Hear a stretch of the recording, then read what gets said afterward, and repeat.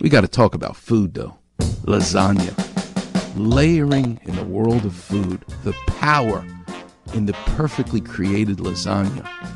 I tried a bunch this week because I wanted to give you my favorite.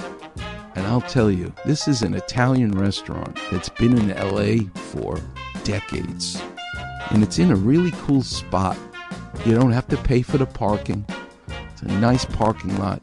The Italian restaurant is literally on top of a hill. You got to go up a hill and then pull into the parking lot.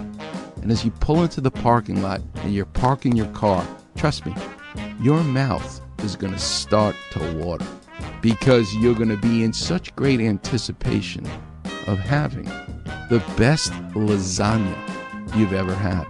How the blending of those layers of pasta, of meat and cheese and sauce come together. And do what I do. Tell them you want on the side some extra marinara sauce to pour all over it. My mouth is watering already. That pasta noodle, that bechamel sauce, that white sauce with cheese, melted, creamy. Then you got to make the meat sauce. You know what the best lasagnas do?